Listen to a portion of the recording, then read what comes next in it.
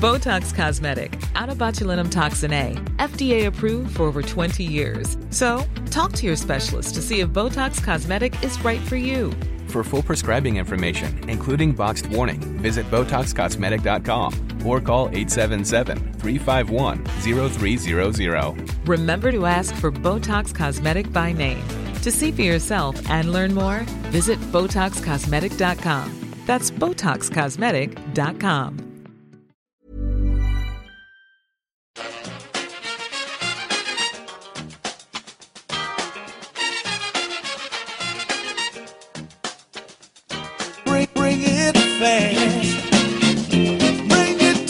Hello and welcome back to the EPL Roundtable Women's World Cup podcast, brought to you by Playtoga. If you'd like to reach us at the podcast, you can do so by either tweeting us at EPL Roundtable or emailing us at eplroundtable@gmail.com. Hi, I'm Jay. I'm editor of theeaglesbeak.com, a Palace fan site by fans for fans. We cover the Palace ladies during the course of the season, and we've also covered the Women's World Cup this summer. You can catch us on Twitter at theeaglesbeak. Hi, I'm Kieran Tatham. I'm the founder and presenter of Women's Soccer Zone, a fortnightly audio show covering the women's game and interviewing some of the biggest names in the game from all over the world. You can catch the show on audioboom.com/WosoZone, and you can follow us on Twitter on @WosoZone. All right, thanks so much for joining us, guys. Up first, we're going to talk about the third place match that happened between England and Germany. In the last podcast, I talked about how devastating that must have been and how I wasn't sure they'd be able to get up for it. Kieran disagreed with me, as did Jay. We'll start with Jay. Obviously, a solid performance from England, winning third place. Were you surprised at how heavily they fought? Yeah, well, I mentioned in the last podcast, and Kieran hit it now on the head. In that, it's a matchup which is it has history.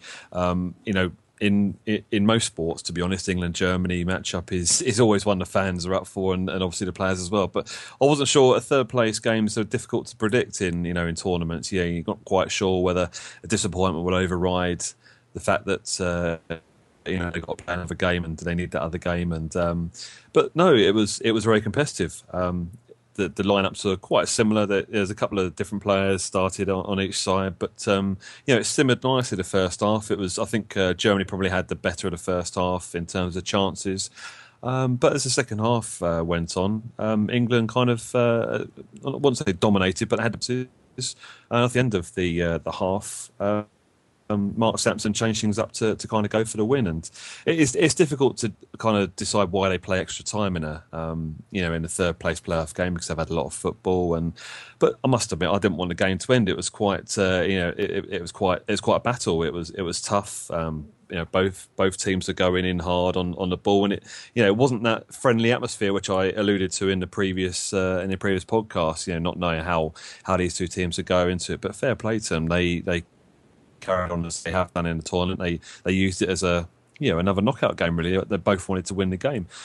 Luckily for England, we were given a penalty, which was the right call. I think the commentator on UK TV actually said that if that foul was anywhere else on the pitch, it would have been a free kick. So a lot of times they say these things that that's a harsh penalty, but if it was anywhere else on the pitch, it would have been given. So I think the substitute came on and won the penalty, and a bit of delay in tactics by the Germans, bit of kidology there, but Farrell Williams took the penalty brilliantly as she has done before, and gave England the win. I think straight afterwards, one of the Germans had a great chance headed just wide, but I think that was probably about the only chance they had as after England took the lead. And I think we were deserved winners of that game, and it was a fantastic response to losing to Japan in the way that they did. And to be honest, as an England fan, I was very, very proud to see us win that game, because like I mentioned, it was a great reaction, and you could have probably understood if they had gone into that game a little bit on a bit of a damp squib, but they've had a great tournament and they've signed off in style, really, with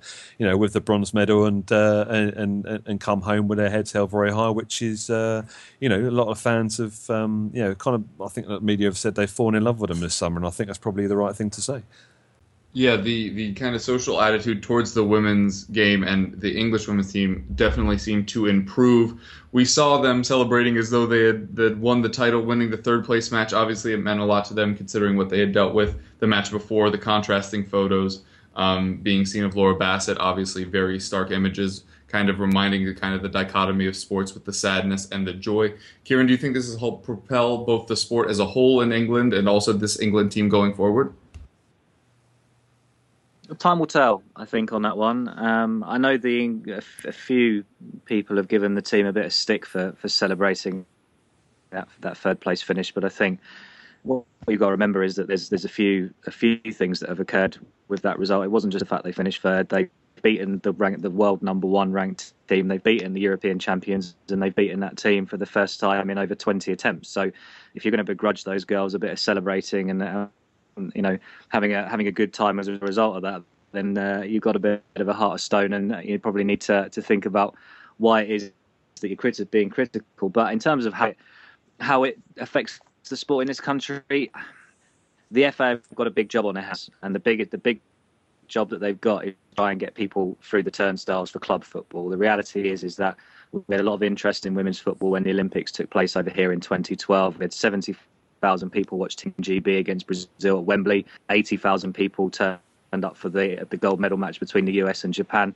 And the following week, when the WSL, the English League over here, recommenced, there was nowhere near those figures. It was hundreds, not thousands, that were attending the games. So what they need to do now, they almost need to take the mentality of the US, I think, in that they build up stars, and they have come, celebrities in a way. Everyone knows who they are now. If they didn't know who they were before, they certainly do now.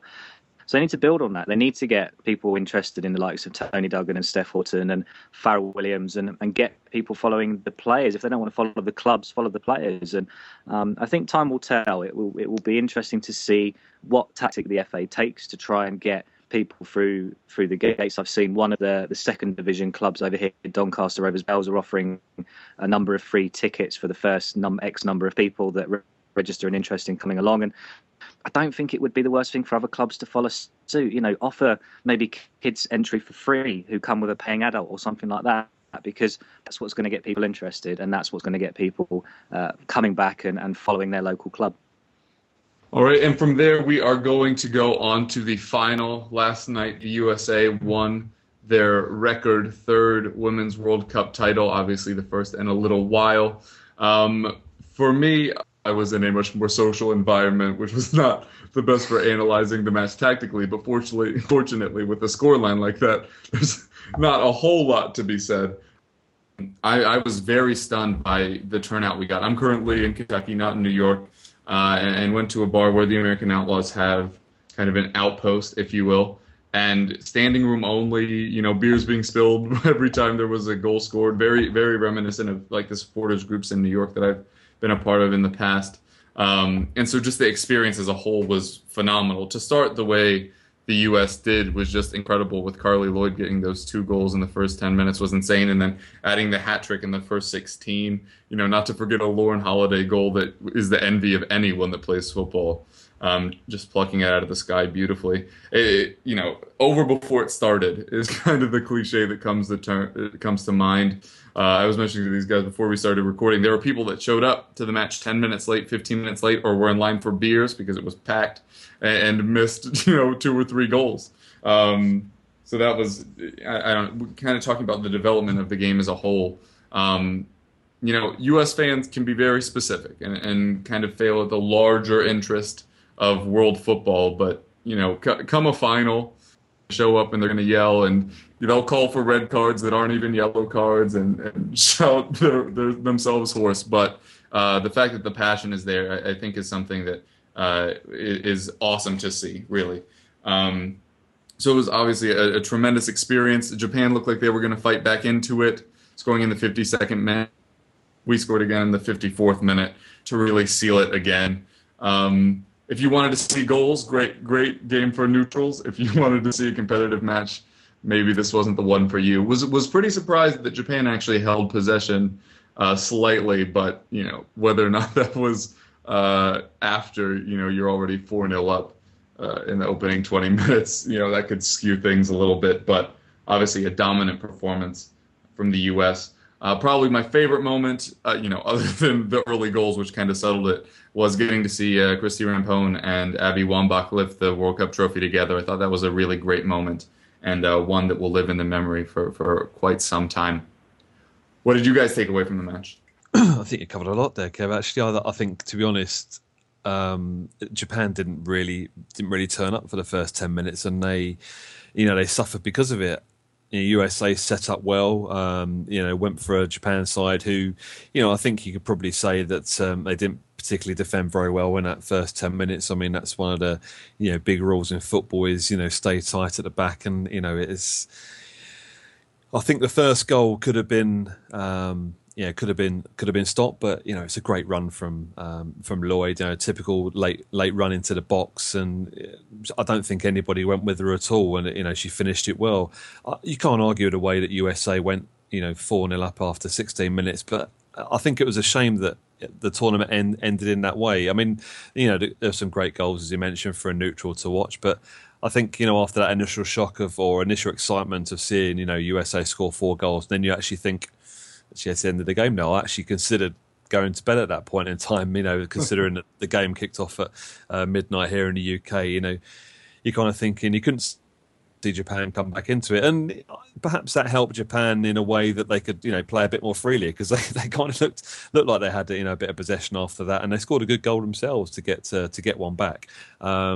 But yeah, not to avoid, not to miss the Carly Lloyd, her third goal, a hat-trick goal. I mean, what a goal! I think the Japan goalkeeper would be disappointed with being caught so far off the line from there. But you wouldn't expect a player to perhaps hit the ball from there, or or even get it on target from that point even. But USA did what they wanted to do. They got into a decent lead, but for the neutral, for me, I think I saw somebody tweet that it was kind of probably, the worst result or the worst scoreline you could have had at a half time.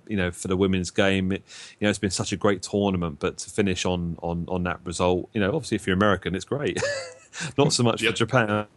But I think from a neutral perspective, and for the tournament as a whole, for the tournament to finish as it did in that way, to be such a one-sided final, fair play to Japan. They came back to 4-2, and it looked like they could have put some pressure on, but USA kind of got that 5th goal, and that was it. Again, there was a sort of small glimmer there. I mean, to be fair, I did enjoy the game. Watching it as a neutral. Watched a lot of games. I think it's 52 games we've been through this summer, and it was a tinge of sadness actually seeing the last game finish, because it's been a great few weeks, and I was hoping for a bit more in the final. I have to say, I'm slightly disappointed, but it's been a great tournament as a whole. Anyway, congratulations to America. Yeah, it got a little bit uncomfortable, didn't it? I think the viewing for the first 15 minutes when you saw Carly Lloyd lob the keeper from halfway. Actually, I will say one thing.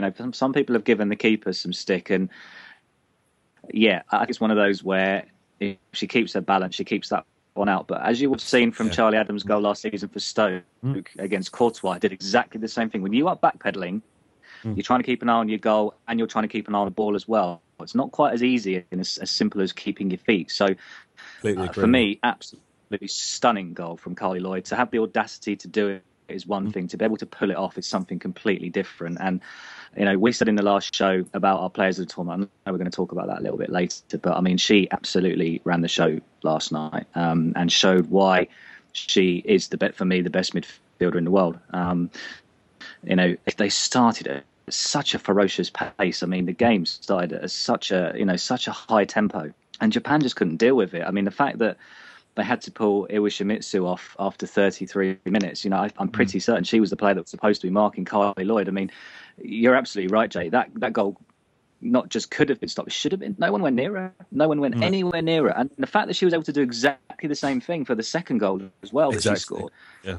It was really. I mean, I felt pretty bad after I tweeted it, but I put a tweet out saying, if anyone's seen the genuine, proper Japan defence, can you tell them that their understudies are struggling, because they were completely all at sea. It wasn't the Japan defence that we know and that we see.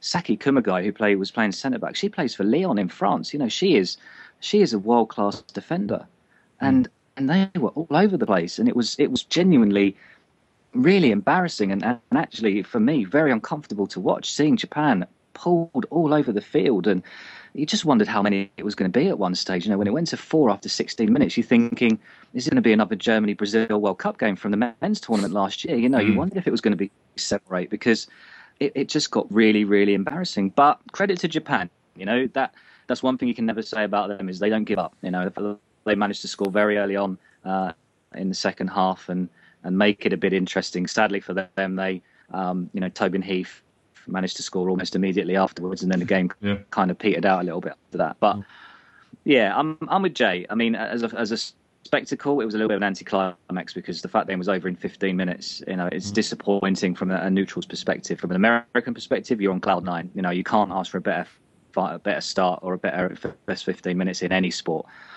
But in terms of how the US dominated and how they got their tactics right in just playing to their strength, you know, playing with that high tempo and almost bullying, and they got it absolutely right, and they should be credited for that. Disappointing for Japan, but you know, they got to another final, their third major final in a row, so that's nothing to sniff at. Yeah, one of the things that I picked up on was Megan Klingenberg had kind of some ups and downs throughout this tournament, and she had a great match yesterday. And I caught some flack earlier in the tournament regarding Carly Lloyd when I was saying I was disappointed with some of her early performances. Obviously, you can't expect what happened yesterday to be the norm, but that's what she's capable of, which is, I was glad, I felt a little vindicated that we got to see her at that level because, as you mentioned, possibly the best midfielder in the world. That's what we've seen in U.S. matches in the past, and it wasn't in full effect early on. We relied pretty heavily on Rapinoe in the first few matches. But yeah, once Carly Lloyd found her footing, it was incredible. And we mentioned on the last podcast about the possibility of Carly Lloyd getting a hat trick. And it happened. So I don't know what that says. We're probably psychic or geniuses. Definitely one of the two. Carly Lloyd obviously having a tremendous match, ending up winning Golden Ball for the tournament, almost winning Golden Boot, but on a technicality, which was an assist that ended up being on minutes played. And the way it was presented on our telecast, I was aware that she had played more minutes, and they said it's because she played more minutes, and I was waiting for she's going to win it, not really realizing it was the ratio they were really going for, which led to Sasic getting the Golden Boot. Amongst other things, Hope Solo getting the Golden Glove, Kadisha Buchanan being awarded kind of Young Player of the Tournament. Do you kind of agree with all of those awards that happened? Nope. Tell us how you really feel. No, I don't. I mean, I stand by my my picks actually from last time round. Other than Carly Lloyd, you have to give it to Carly Lloyd when you put in such a dominant performance in a World Cup final, the biggest game on this, you know, on the world stage. You have to give her credit for that. You know, to score a hat trick and run the show from midfield. Not just in that game, she had, you know, brilliant performances in the knockout matches. So you have to say she was deserving of her award. I think Amadine Henry came runner up, didn't she? And we mentioned her in the last show. And I think it was Aya Miyama who came third. I would have had Julie Johnston in that top 3 personally. I know she scored the own goal, but as I said, I thought she was tremendous throughout the tournament. Young player, I don't argue too much. I know I said Ada Hegerberg, but I think in reality, Kadisha Buchanan was a lot of people's pick for that, and no arguments from me. Playing at home. Yeah. I mean, you want the home nation to achieve something out of it, don't you? And if they're going to get the young player, that's something that they can be proud of. And you know, she's got a big future ahead of her. And Golden Glove, I still stand by it. Nadine Angerer had more to do throughout the tournament than Hope Solo. Hope is a world-class keeper, and you know, if she'd had more to do, then the likelihood is that she would have kept more shots out than she would have conceded. But the reality is that she had a solid back line in front of her and didn't have an awful lot to do. So I would have stuck with Nadine Angerer for Golden Glove. Yeah, I can't argue much with Kieran, really. I also agree with Angerer as the Golden Glove because she's had more to do and obviously has performed a fair bit better than Hope Solo has. I can see why they've given it to Hope Solo, you know, being the keeper in the final, but I don't think she had an awful lot to do in the final either. Kadisha Buchanan, another, you know, that she's been great this tournament. We've tweeted about her so many times in the way that she, you know, she plays the game and she picks up the ball and runs with it. She did it a few times against England, which was, you know, it's very impressive for such a young player. As for Golden Boot, I think we touched on it in the last pod that you know, Germany had a couple of games in there in their in their group that's similar to Norway, is that they could score a few goals. So I think that the Golden Boot is a little bit of a void competition in a way, because they've had less opposition to play against and were able to have a bit of shooting practice in those. But perhaps it hasn't helped them as the tournament's. Every fan knows the right player in the right position can be a game changer. Put LifeLock between your identity and identity thieves to monitor and alert you to threats you could miss. Plus, with a U.S.-based restoration specialist on your team, you won't have to face drained accounts, fraudulent loans, or other losses from identity theft alone. All backed by the LifeLock $1 Million Protection Package. Change the game on identity theft. Save up to 25% your first year at LifeLock.com/aware. Gone on really, because they kind of struggled against the other, the better teams. But for me, Golden Ball, Carly Lloyd's been fantastic. She's got better as the tournament's gone on, as have America. Amandine Henry, great player. We also touched on her before, so I can't argue with too much there really. I think the other award was the Fair Play Award to France. Was the other one that was mentioned. So for me, the Golden Glove is probably the one that I would disagree with the most. Yeah, I perhaps inebriatedly came up with an idea of kind of exponentially weighting goals based on importance. So if you level them based on how far in the competition they were scored, I don't know whether or not that would really balance out if it was actually used, but that was my theory on how Carly Lloyd could have won a hat trick of awards on a night she won a hat trick to win the title. All right, and that pretty much concludes most of what happened in the past few days. But looking back on the whole tournament, do you have any kind of final thoughts to share with the listeners? Yeah, I have to say that I've really enjoyed the World Cup. It's been a great learning experience, because I myself have covered the Palace Ladies for the last 2 years. It's been great to team up with the club and see how the club has evolved over that time. And it's very similar to watching England evolve in this World Cup. Actually, going into this World Cup, I think the best that they could, or the best that the public were expecting, were quarterfinals, or those knowledgeable in the game were saying quarterfinals would be a good good position for England to reach, or a good stage for them to reach. And they've exceeded all expectations. I mean, they lost that game to France, which Mark Sampson's was very criticised about in the first game. But England won their other two group games and managed to get through out of the group and into perhaps arguably the better side of the draw, because the other side of the draw was kind of top heavy in the fact that it had Germany and USA on that side, and France as well. So while a little bit of luck was on their side. We beat Canada, a host nation, which is no mean feat, and obviously, narrowly lost to Japan like we did. But claiming third place has been fantastic. It's been great to watch all the way through. But I think the thing that stands out most for me is the fact that watching the women's game, this is top level women's football. There's not a lot of arguing with the officials. That's the main thing I've noticed. Also, there's not a lot of diving. There has been diving. I'm not denying that, but nothing like we would normally see in the men's game. And I've said before, I don't like comparing the women's game to the men's game, but I think the men's game could take a bit of a leaf out of the women's game from this competition alone. In that the officials just got on with the game, didn't really get much back chat from players, and the games are played at a particular tempo, and there seems to be a lot of pride in the way the teams are playing for their countries, and that's how it should be. There was quite a few games that we watched that players were getting stuck into the game. I mean, like we mentioned, the third place playoff between England and Germany. That third place playoff didn't. You wouldn't expect it to mean an awful lot, but they were getting stuck into each other. They were going for every ball, and there was a couple of occasions right in the centre circle that there was a pile of bodies, and they were just battling for the ball. It's been great to see that side of things.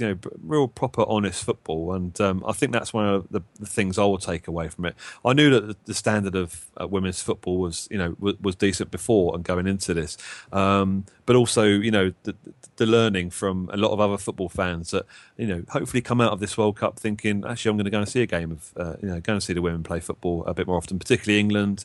They've got the European qualifiers coming up for 2017.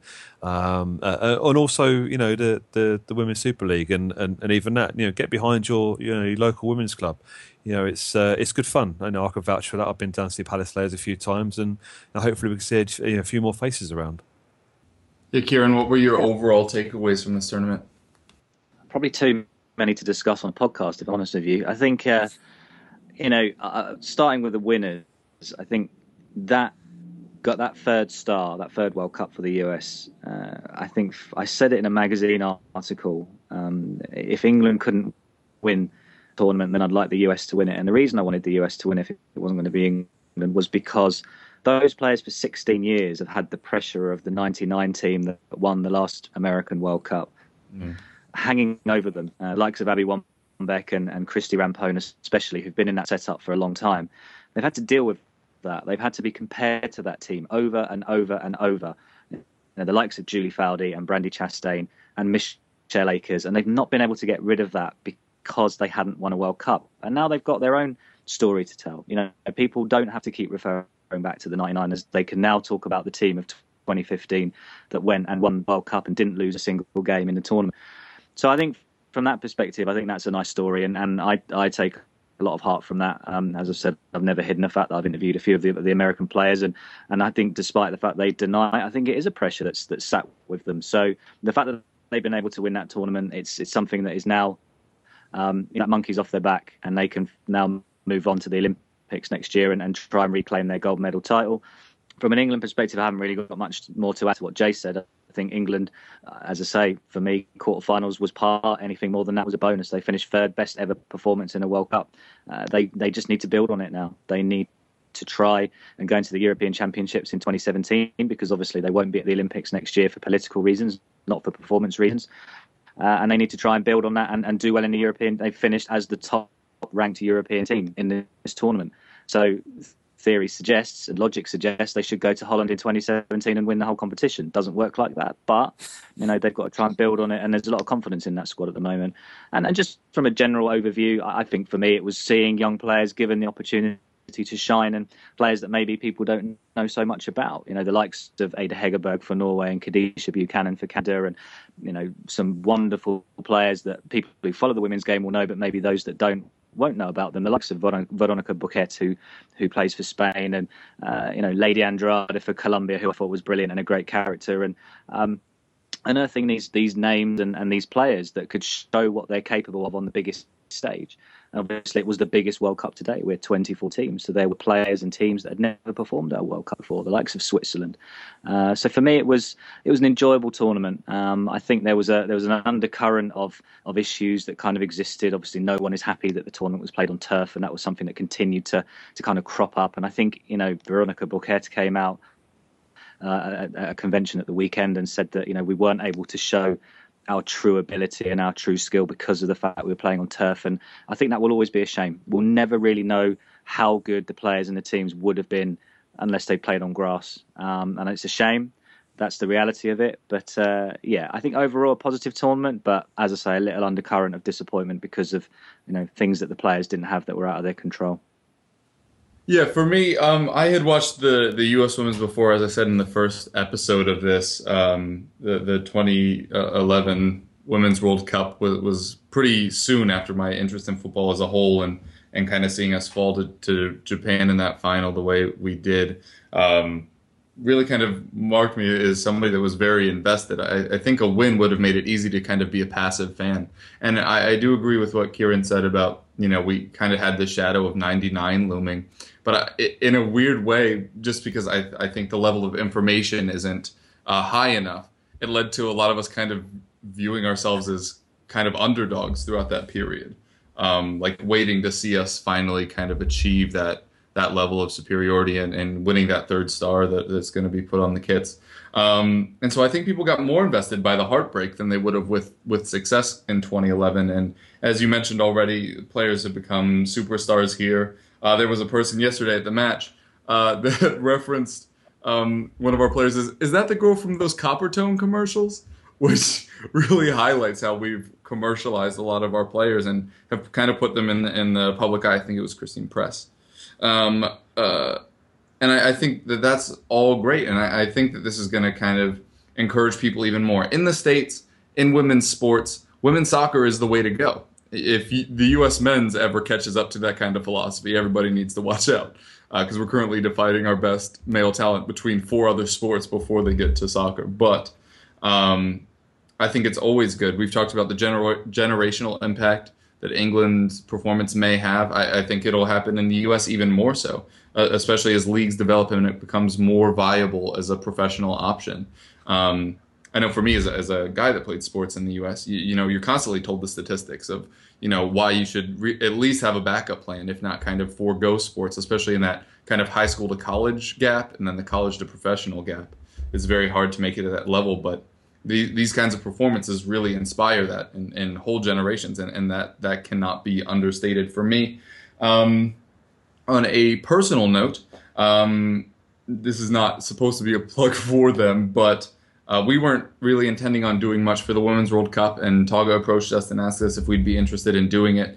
And based on my experience with the U.S. women's team in the past, I said, I'm not going to be an expert in this, but I would very much love to get more involved in it and follow the women's game more. And I found this whole experience to be incredibly rewarding, and will definitely kind of be looking to club football and further tournaments down the line with anticipation. As everything looks really exciting. The Dutch side is incredibly young. I hadn't watched them before. Obviously, their first World Cup, so getting involved in that is a process of how involved I am with the Dutch men's national team. But it was very exciting to watch them. And from there, that's actually a pretty nifty segue into how we're going to wrap this up, which is that's the World Cup. This is over now, but we only have a year before we get to watch elite women's football again at the Olympics. So heading into that, with that in mind, what teams do you think are kind of trending upwards and trending downwards heading into the Olympics next year? As Kieran mentioned, it's a bit of a shame that for political reasons England won't be represented there. But putting that aside, I think France would be quite strong in that in the Olympics, and also USA. You can't discount them, and I'm pretty sure Japan will come back strongly again next year. As for anybody else, I mean, you can't discount the Germans again. I mean, they will learn from this year and look to build towards next year. Whether that's too soon, but I would fully expect them to come back and challenge. So I think it all adds up to be another good competitive competition for women's football, and that will be great to see. I think there might be a few surprises. There's been a couple of surprises in this World Cup, which has been great to see. You always want to see a few teams do something like Colombia in this World Cup, surprise France, and hopefully that can happen in the Olympics next year. But for me, I was impressed with France. It was a shame they didn't get past Germany. I think they perhaps did enough in that game, or should have done enough in that game to get further. But I'll certainly look for them as one team to do a little bit better in the Olympics next year. Yeah, I think Brazil will probably want to have a little say in how things go next year. Obviously, disappointing to go out to Australia in the second round. They will be the host nation, obviously with the Olympic Games being in Rio. So I think it'll be an interesting one to see how they cope. Obviously, Marta will still be around at that point. I wouldn't imagine that Formiga would be, despite the fact that she actually had a very good World Cup, despite the fact that she's the wrong side of 35, pushing 40. But I think Brazil will be a team to look out for playing in home conditions. Obviously, the US are the holders, so they won't want to relinquish that medal too quickly, but obviously we would expect their team to be slightly different next year. I wouldn't imagine Abby Wambach, certainly Christy Rampone I wouldn't expect, but she was asked the question I think the other day and she said we'll see. So it would be amazing to think that a 41-year-old would be going into the Olympics, but as I said in the last podcast, age is no barrier because she's still a class act, but it'd be interesting to see if Abby Wambach's there. And as we've discussed, very disappointing that England are not going to be there. They're representing Team GB. I wouldn't have any issue if it was much like last time where we had players from Scotland, and it'd be nice to see some players from Wales and Northern Ireland representing that squad as well. But as it is, we're not going to see them. And the Germans will be up for it because the Germans didn't qualify for 2012. They had a disappointing 2011 World Cup on home soil. As a result of that, they didn't qualify for 2012. So I would imagine that they would be looking to try and bounce back, because as I've said on record, don't think they had the greatest World Cup. So it'd be interesting to see how they bounce back next year. Yeah, obviously I'm going to be a little biased here, and this Dutch national team I mentioned, very young, average age of 25.5, 6 starters at 24 or younger. Is a team that's only going to grow, and with more international experience is going to get better, especially as they eye that 2017 Euro that's going to be held in Netherlands, where they'll have kind of that home field advantage, preferably on a field and not artificial turf. USA will be a very interesting tale. We're assuming that Rampone will be done, probably Wambach. Well, time will only tell on that, whether she comes around, but I think a World Cup would be a really nice moment to kind of leave on. Which kind of leaves the U.S. in a pinch. Obviously, Alex Morgan didn't have the tournament that many expected. There were injury concerns and the turf issues, which have been mentioned many times. But if she's not firing, there aren't really many other options for us. So that'll be interesting to see what we do. I know we played Sydney Leroux up front with Abby Wambach in our opening match when Morgan wasn't fully fit yet. Whether or not we rely on that going forward will be interesting. But as far as that goes, only time will tell. It should be very fun. If you want to just touch on it briefly, the reason behind England not going is political, but with Brazil? No. Essentially, it's difficult to kind of explain, but as people will know, we're a country within a country. So Great Britain is made up of Scotland, Wales, England, and Northern Ireland. It's GB and Northern Ireland. So all the FAs from the home nations have to agree that this is going to be something that they want to do. And unfortunately, the FAs from Scotland, Northern Ireland and Wales are not in favour of a Team GB going to represent women's football or men's football at the Olympics next year. They've stated that London 2012 was a one-off because we were the host nation, and it's not something that they're looking to do. They have cited potential damage or potential risk to their independence or their position as an independent nation, which I think is absolute nonsense, because there are other sports that Team GB is represented in, and it doesn't seem to affect them. And also, I look at rugby, which I know is not a massive sport in the US, but the British and Irish Lions get together every few years and have a tour down under against New Zealand, South Africa or Australia, and that's made up of players from Scotland, Ireland, Wales and England, and they come together every few years and play against one of the Southern Hemisphere teams, and then the following year they'll kick 2 lumps out of each other in the Six Nations. So I don't see why we can't have a Team GB team. I don't think independence is going to be affected or how they're viewed by the rest of the world. But unfortunately, it's not something that we're going to see, unfortunately, for Brazil next year.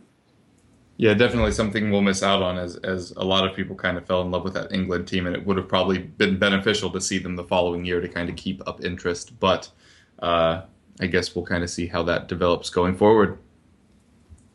All right, and with that, we have concluded our Women's World Cup coverage. I want to thank you both for coming on. Thank everybody else that came on, John Wallen and Andrew Gibney and Jen Gordon and everyone that joined us, Jim Fishlock as well, and everybody that both was involved and listened. And we couldn't have done this without all of you, and we very much appreciate it.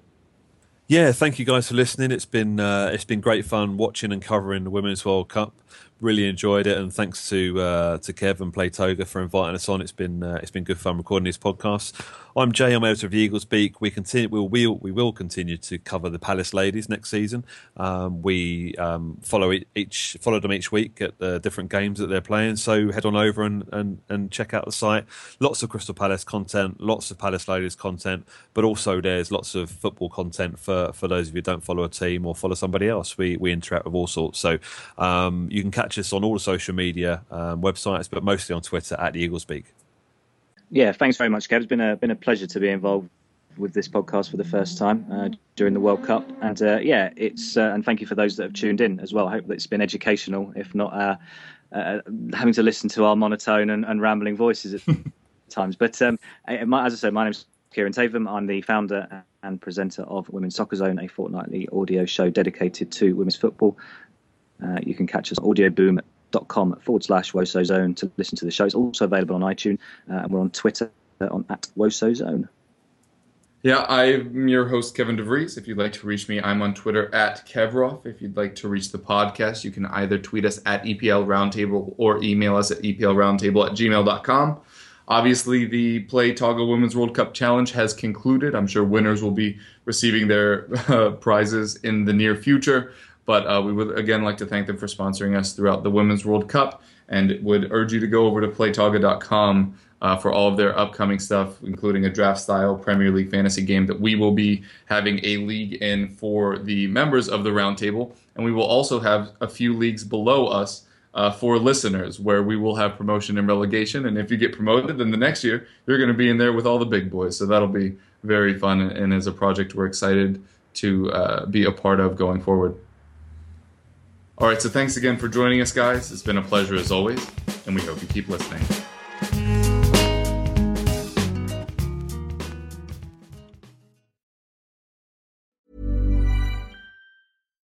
Botox Cosmetic, out of botulinum toxin A, FDA approved for over 20 years. So, talk to your specialist to see if Botox Cosmetic is right for you. For full prescribing information, including boxed warning, visit BotoxCosmetic.com or call 877-351-0300. Remember to ask for Botox Cosmetic by name. To see for yourself and learn more, visit BotoxCosmetic.com. That's BotoxCosmetic.com.